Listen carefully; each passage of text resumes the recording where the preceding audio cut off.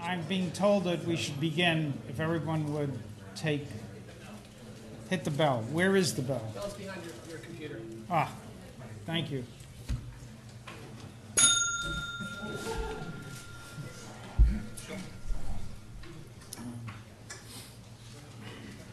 Well, welcome to the next session, which I think is about collaborations. And I'm going to make some general comments.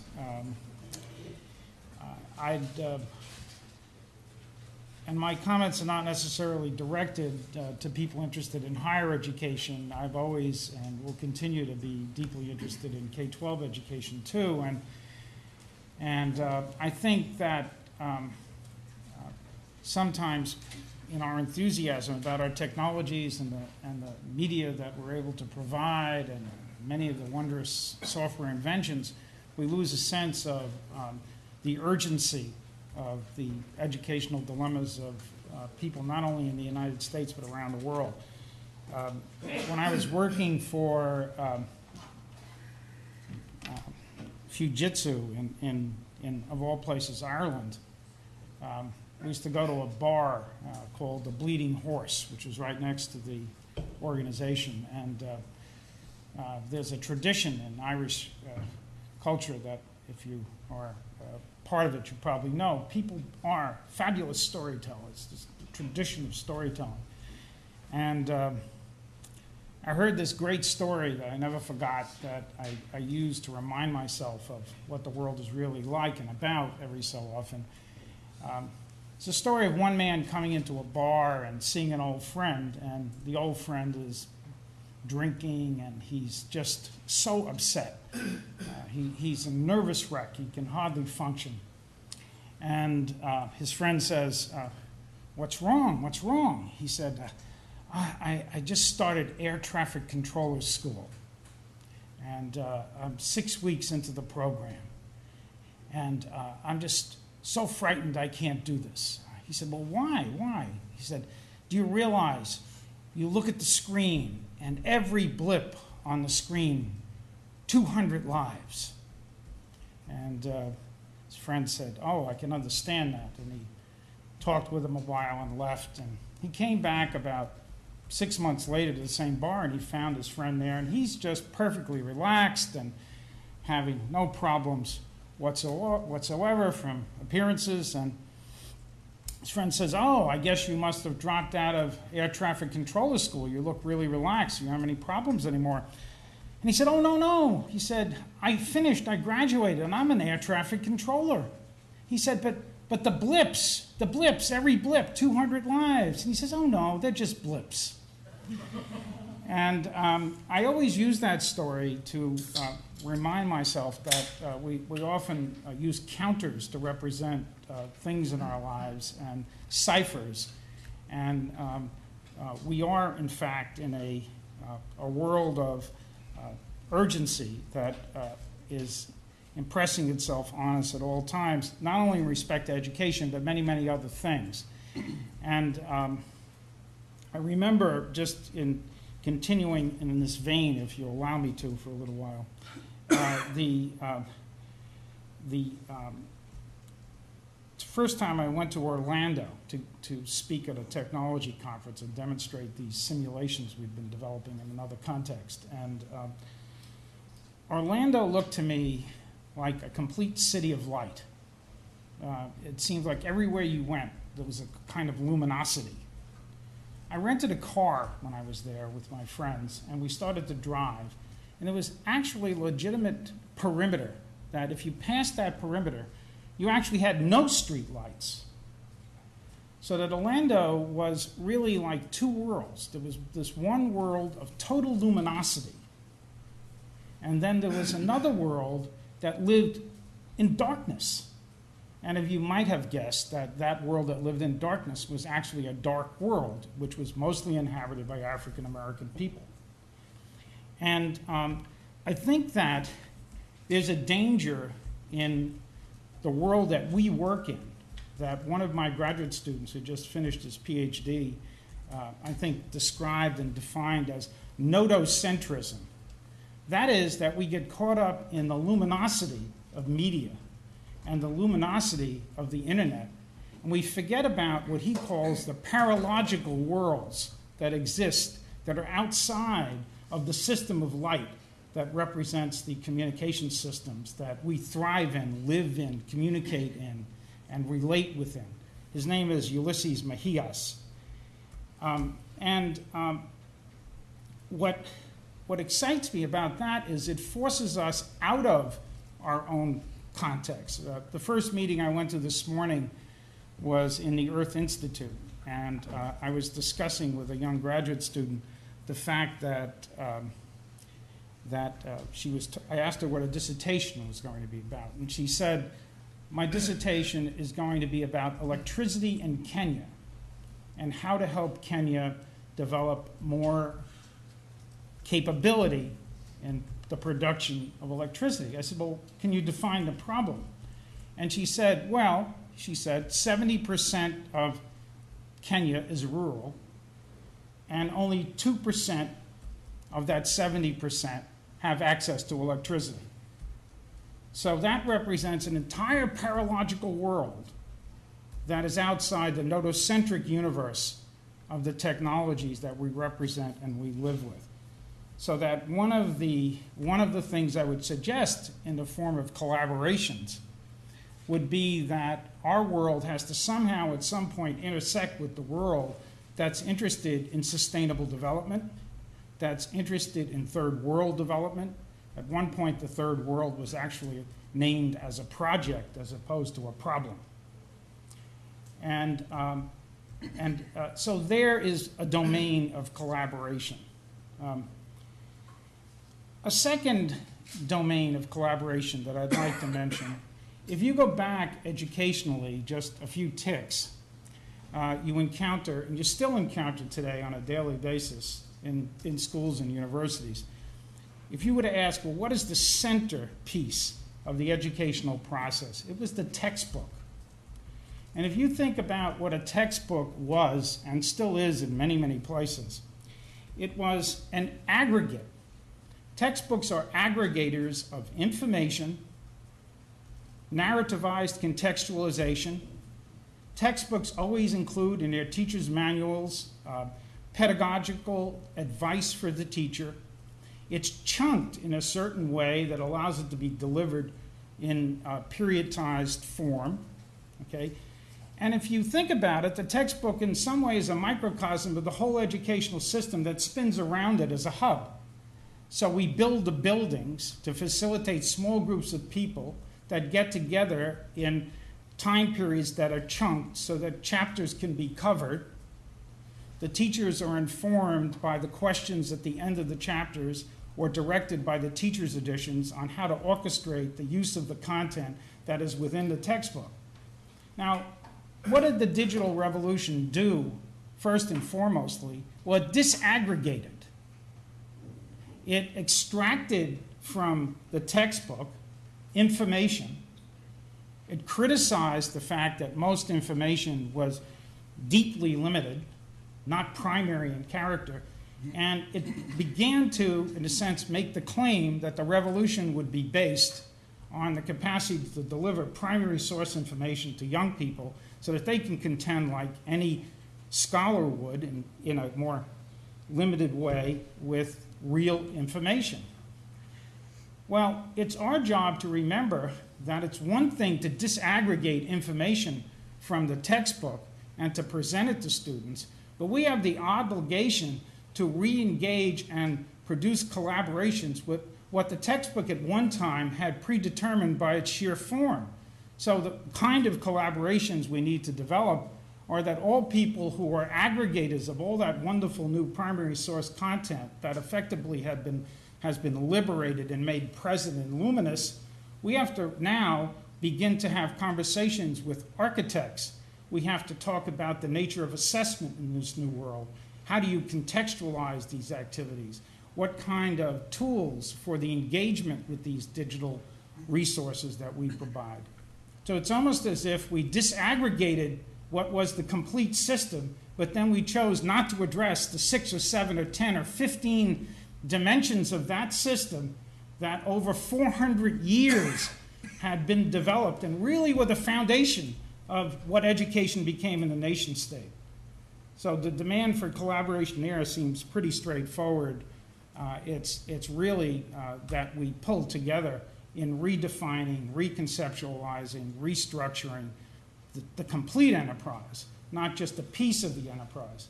It's almost unfair to provide information across the board and to take no responsibility for how it's used and to assume that somehow an effective use of it will be serendipitously constructed through time by the chance causes of history. That's probably one of my strongest interests in education, is really trying to pay attention to all of those different dimensions and aspects of the reconstruction of the process. The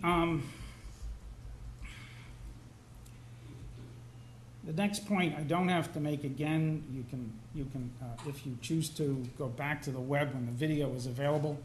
It's the first point I made at the opening of the conference, that I think the point of departure for new ventures that wish to be called educational have to start with the agencies of education themselves, and that the battle for educational reform has to be waged within the world of practice. It can't be done in satellite endeavors. Somehow we have to produce the collaborations that allow us to work within the institutions of practice that are processing people as students through time. And that's a tremendous challenge, because the process of invention almost requires that you separate yourself to some extent. So the demands for collaboration are almost ones that run against the natural tendency of people who are engaged in the hothouse efforts to invent new entities and new things that are related to the different dimensions of the work we do. I was very moved by Paul's presentation from the BBC when he talked about his travails at the BBC, and realized that on the one hand, it's very hard to imagine what to do there, but in some very real sense, that powerful institution is not going to disappear, and solutions have to be found within it in order to allow it to become and remain what it has always been in the UK. And there, I'm outside of my level of expertise. That's based just on observations that I made based on what he said. I think that crossover activities, and I've taken the, well, could you hit the other one for me? Is it over here? I'm not sure. Let's see if I can find it. No, I want the triangle. Yeah.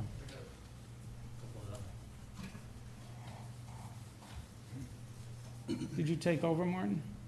Yeah. They don't trust me. They don't even want to use the computer.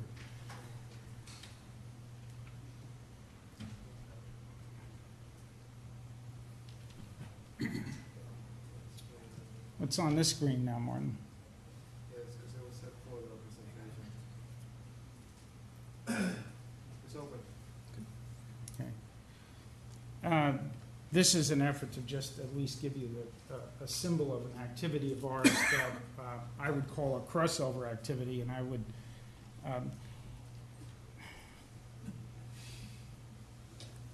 okay.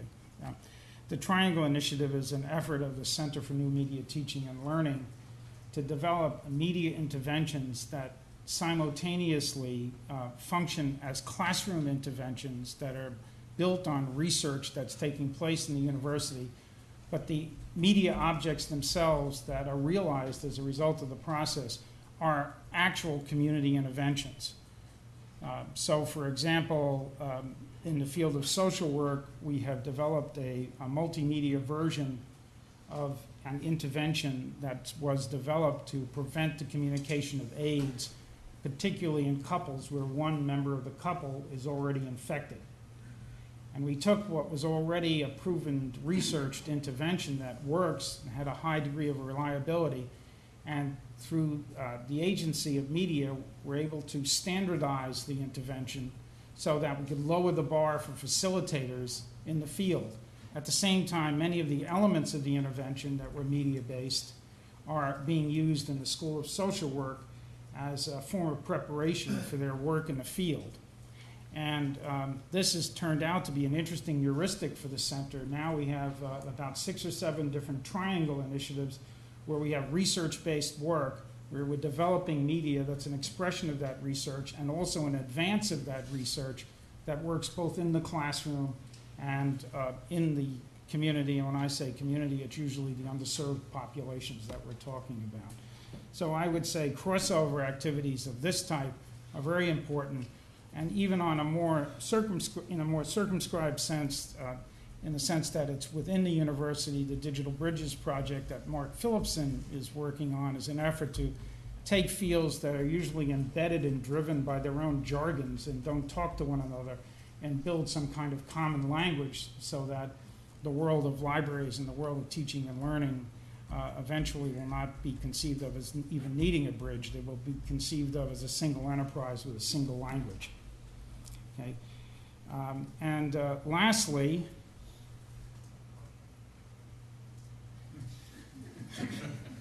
there's so many computers up here at this point that I just wanted to show my slideshow again, and thank you for your attention. Martin, you can do it.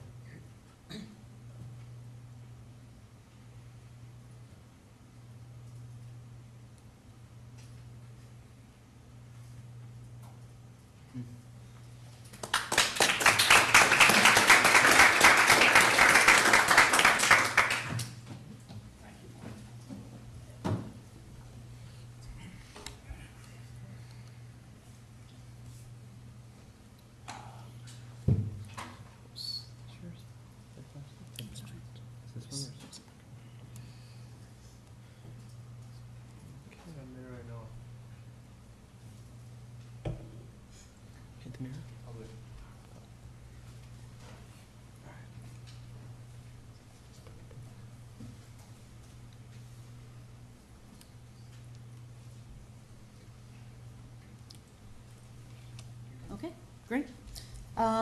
Frank said that he thought we would say exactly the same things, but maybe using a slightly different vocabulary, and I'm really not sure that we're going to say anything on the same planet, let alone the same universe, but I trust him.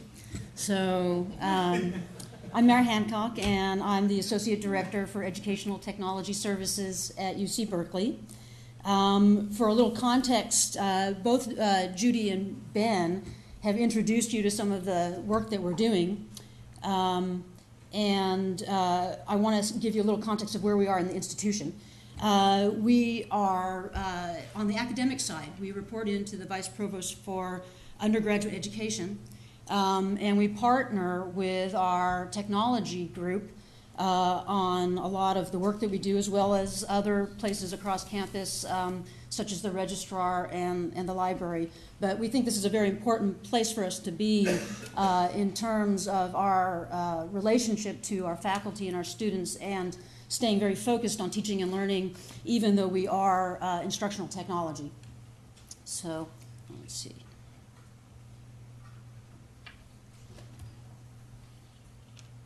Where are we starting? This session is we're supposed to be talking about next steps and efficiencies and collaboration. So first off, where are we starting from? UC Berkeley has about 10,000 hours of media, both video and audio. This year alone, we had about 10.6 million downloads. And that translates into about 215 courses and about 350 events. That goes back. We have Clinton, Carter, Michael Pollan. They're in our events world. Dan Coleman from the Open Culture blog claims that UC Berkeley has the most extensive collection of educational podcasts out there. I don't know if this is true.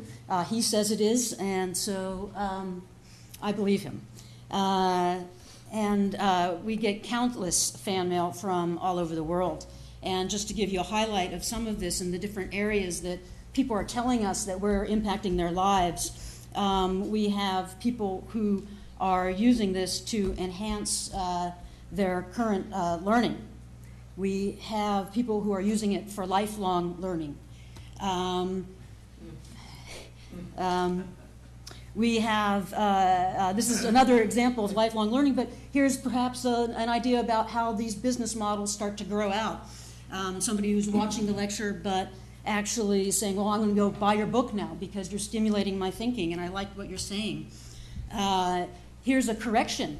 Somebody who's closer to the source of what this faculty member was talking about says, I like what you're saying, thank you so much for these lectures, but here's a little correction for you. So this idea of global feedback.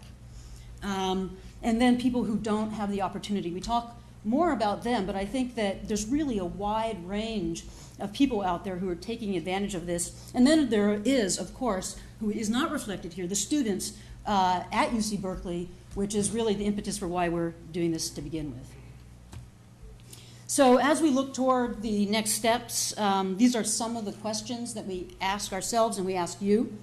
How can we do more of this better? We've had a lot of feedback from students in several different reports of late that say their number one want from us is to have more media, more podcasts, and more webcasts made available.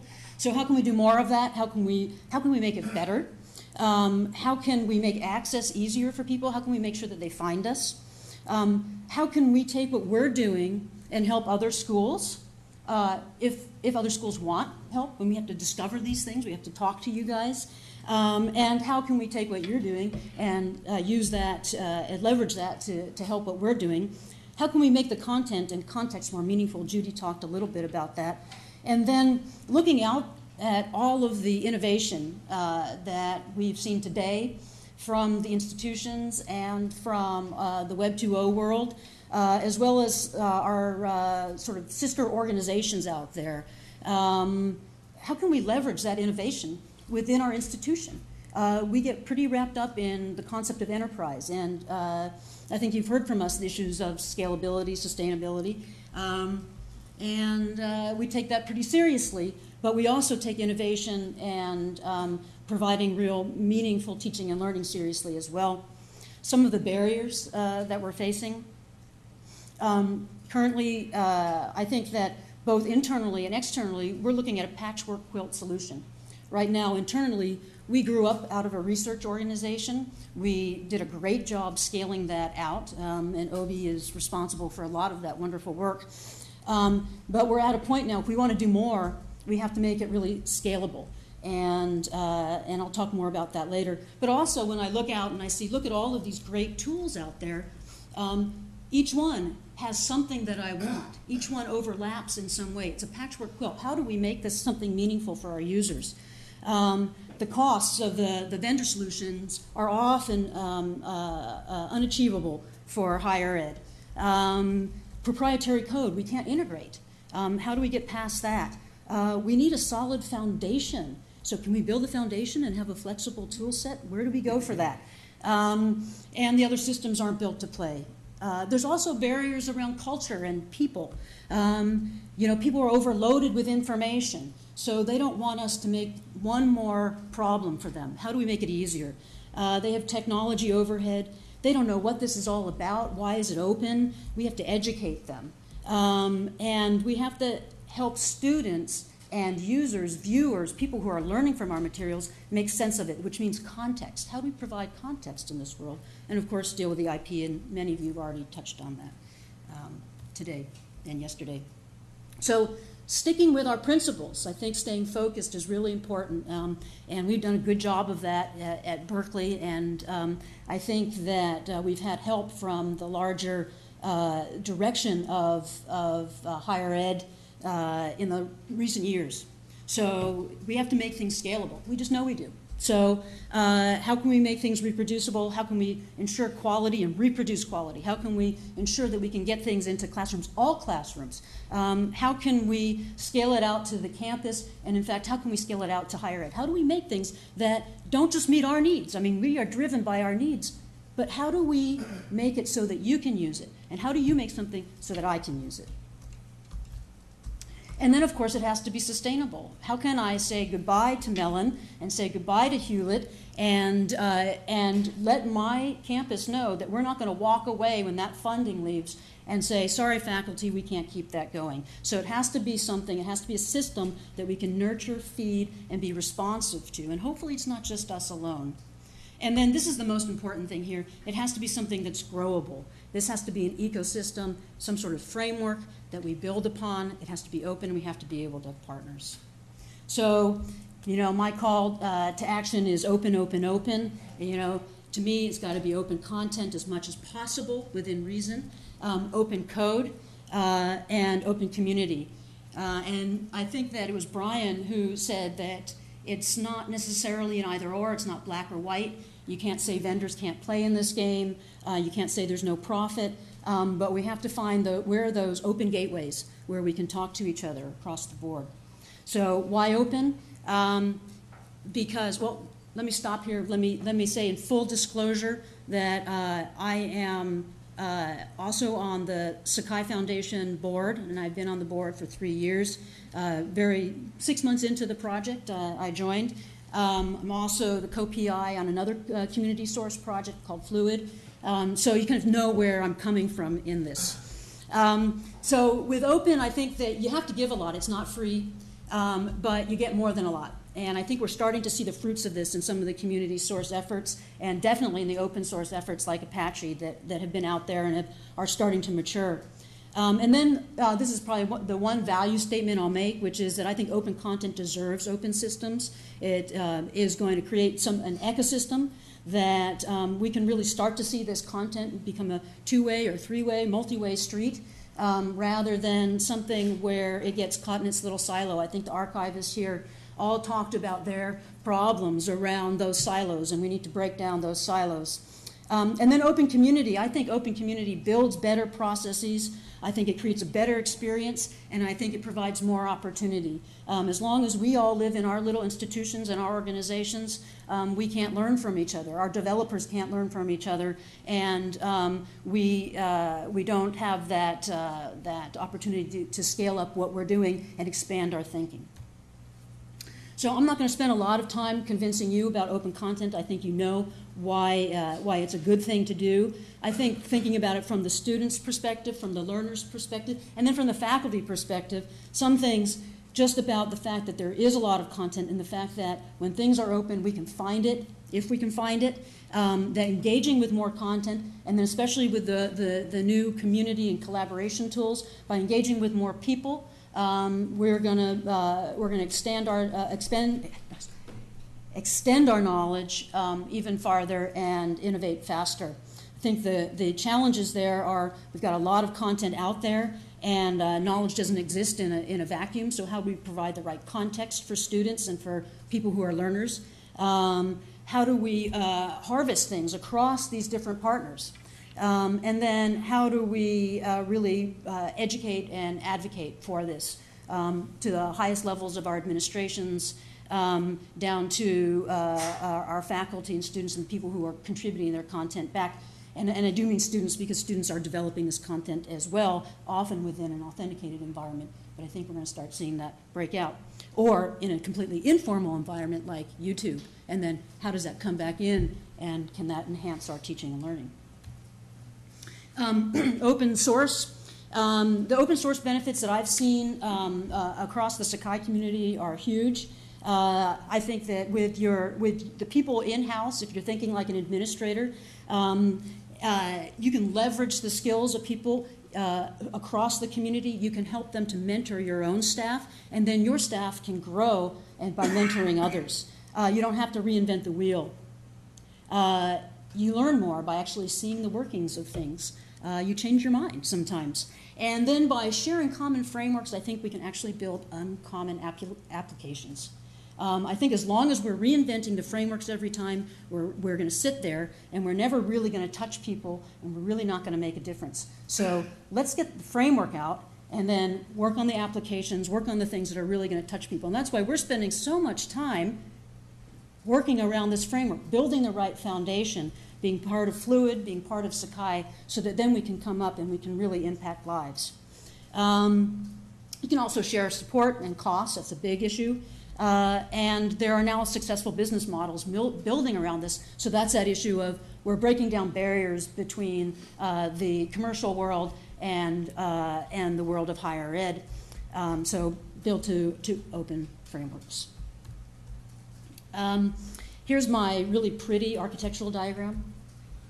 That was a joke. There's no architecture involved here at all. This is trying to show a little bit of, somewhat of the creative chaos that can happen in a community source, but also the opportunity. So you can see kind of over here all of these different tool sets that are being built into the Sakai collaboration and learning environment as we speak. Those little olive arrows are showing all those services, those tools talking to each other. So as we start to work on building our re-architected systems app into that world, and then starting to come down. So a systems app is really, in a way, for us, right? It's the architecture. It's what allows us to systematize and automate a lot of the work that we're doing. And then maybe if you adopt Sakai and you want to do this, you can use that. A lot of workflow engines, scheduling engines, things like that. And then on top of that, we start to come out and touch the customer a lot more in ways that they see. Webcast content management, webcast learning tools, and thinking about what those interactions are. Instead of reinventing the wheel around how you might study with something, well, we already have a wiki. So how do we build in those interactions inside of that environment? The students are already in that context. The faculty are already in that context. Let's make their lives easier. And then we've got our dotted line and all of these great things that are going on out there. We've started to partner with Google and with Apple. They're really going to help us along the way in a lot of ways. We touch more people because of those partnerships. Now the question to us is, look at all of these things. How can we leverage what they have done? Can we? We don't know. We don't know. But that's a big question. So the whole world of interoperability is on our mind a lot. So in terms of open community, there's more and more of this. In a way, I went out and I got all of these different logos. Really, it is one community. Sakai sort of started along as a community source. Kawali came along and learned from what we were doing. Fluid is now learning from what both those organizations are doing. We're seeing more and more overlap between those and the OpenCourseWare community, and OSP obviously is on top of that. So I think that what we're really trying to do in this area is say that when you come together around a meaningful practice, you can make a meaningful community. As long as we're just out there saying, oh yeah, you're doing something cool, but I can't really touch that, and I'm doing something really cool, but you can't touch what I'm doing, we can't have a meaningful relationship except to say this is an idea. If we come together around meaningful practice, then we can start to make impact happen. So some of the next steps, you'll see my four top bullets there. Alignment. This is looking at alignment across the organization, the institution that you're in. I wanted to show a quick video of something that just hit the press. So I'm going to switch to this that came out from ABC. Am I switched? Okay. And just to show what I sort of consider alignment with the administration, making sure that they're there supporting this. Now, we started really in a grassroots way with a baseline of administrative support, and I think we've grown up to a place where they really get it. In fact, to the point that they don't question. When sometimes we come to them and we say, well, we want to do Creative Commons, and we go through all the law stuff, and of course you have to talk to the attorneys, and it's a little bit of a pain around that, and it takes a long time. But when we go to the administration, they kind of go, oh yeah, okay, yeah, just bring that over to us. We'll sign that. We want to join the OpenCourseWare Consortium. There's meaning behind this collaboration. Oh yeah, of course, yeah, we'll do that. So, but it took a while. So I'm going to play this. Is part of their mission. Deep at our core, deep in our bones, is the sense that we are an institution responsible to the people, and giving back to society is what we're about. Of course, what you don't get in the free internet lectures is personal interaction with a professor or college credits for taking the class. What you do get is a chance to learn from experts who are at the top of their field. And I think this is the future of the world, for people to be educated, to know what is true and what isn't, so that they wind up putting their energy on those things that are important. In Berkeley, So that was our vice provost for undergraduate education, and then one of our faculty who has been doing this for a while. He gets tons of fan letters, and he's quite an evangelist. And we started to target faculty to really be spokespeople for us. And what we find is that they have incredible passion for it. And as we start to think about expanding, we want to tap them more to send that message out to more of our faculty so that they can take advantage of this. Alignment, tearing down institutional boundaries, libraries, other parts of the organization, so that you can work in a matrixed way. You don't have to do it all yourself. We have a lot under the same roof, but we rely heavily on our partners, and having your partners believe in your mission is very important also. And then also I think playing nice with others while embracing a networked environment is kind of a very important thing, right? We don't have to own everything. It doesn't all have to be this monolithic enterprise. So let's figure out how to be in a networked environment.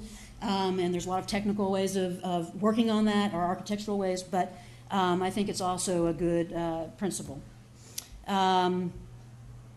So I think ways that we can really work together is look for ways of funding the greater good.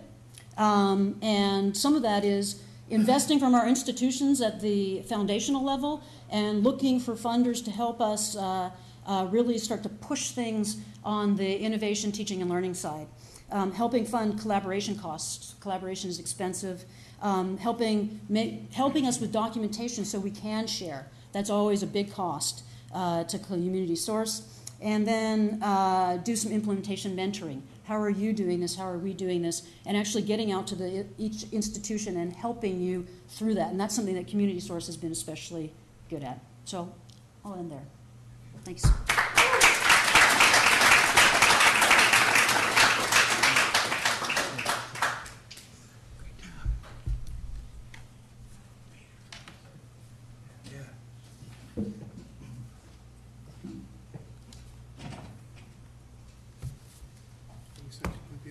No, I'm just going to read from that. I just want to NFLfilms.com. So I'm just going to take 5 minutes because I'm much more interested in hearing what these next guys are going to say than what I'm going to say the last panel of the day. I just wanted to mention that recognizing that video production facilities, moving image assets, producer talents, video editing tools, and archiving and preservation expertise and sites are in so many disparate locations. It might be interesting to think of like a some kind of, yeah, that's it, a collaboration model. And recently I went to see NFL Films, and this is the most amazing facility around. Imagine if one of these existed for education. You can, oh, sorry, I didn't realize there'd be audio. We can turn that off. But the production facilities for video here, it's kind of a one-stop shop. You can do extraordinary things with their stages. You can convert a 16 millimeter film and other formats. The post-production is all there. Other creative services, etc.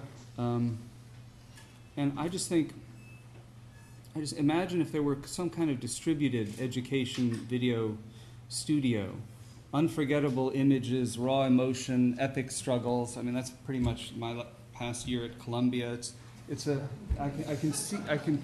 can just see that's kind of the educational experience, and maybe there is a way to kind of create some kind of distributed studio, because production facilities are everywhere and all this expertise is there. It might be possible to link across institutions beyond universities, maybe including public broadcasters and museums, and also with companies like Google, Juiced, Microsoft, Apple, and Amazon, and others. So that's the only point I wanted to make. And we can take a few questions now, and while we do so, maybe invite our next panel. Any questions for Frank, Mara, or me? Is it okay to clap for our own panel?